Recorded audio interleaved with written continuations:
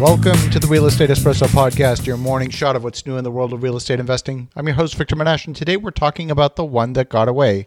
No, we're not talking about fishing.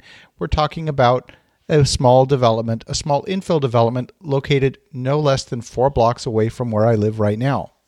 The market in my home city is characterized by high prices, very restricted land development, and a very small inventory of properties for sale. It's a seller's market. When something goes on the market, in particular in the west end of the city, there are typically multiple offers and many homes are selling over asking price. It's also a very conservative market where people rarely offer discounts on properties for sale, so it's difficult to get a deal.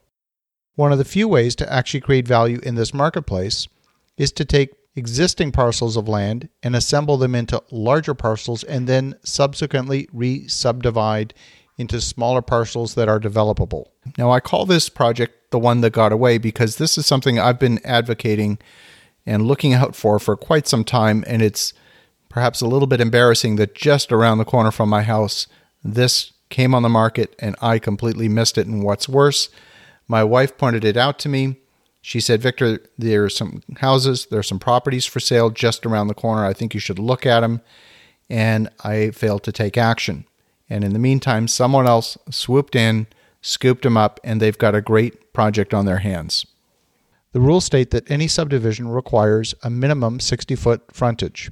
However, in this particular case, houses across the street have a 35 to 39-foot frontage, and so an argument can be made that it would be in fact in keeping with the neighborhood to subdivide these properties to have a 39-foot frontage to match the houses directly across the street.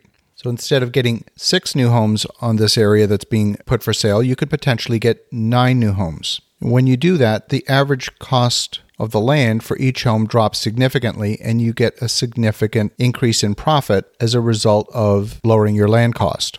However, in order to get that, you definitely need to go and request a minor variance from the city. In Ottawa, that means going to something called the Committee of Adjustments. In other municipalities, it's sometimes called the Zoning Board of Appeals.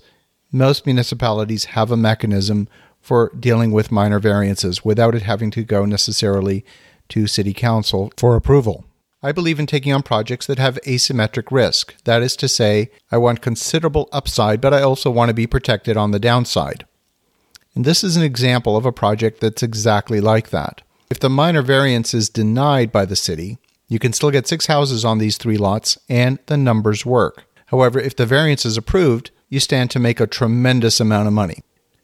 One of the things that makes this project particularly attractive is that in the west end of the city here, we've had a significant run-up in prices. In fact, prices have increased almost $100,000 for a single-family home in the last 12 months. A lot of that has to do with the relocation of National Defense Headquarters from the downtown core to the west end of the city. So you have over 10,000 people whose center of employment has moved about 15 kilometers to the west. That's changed the traffic patterns, the commuting patterns. Everything about the morning commute and the evening commute is changed as a result of that shift in the major center of employment. So the person who bought those 3 lots may have paid an extra $100,000 for each of them, but I can guarantee the cost of construction for each of those homes has definitely not gone up by $100,000. And if he can fit 3 houses on each of those lots, now the increase is only reduced to $33,000.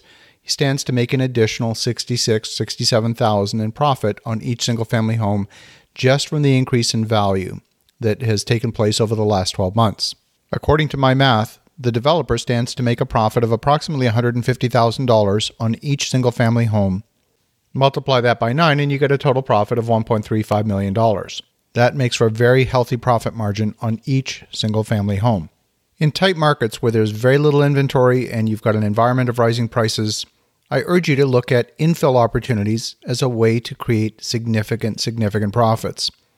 In the meantime, as you're reviewing your strategies, have a spectacular day, make some great things happen, and we'll talk to you again tomorrow.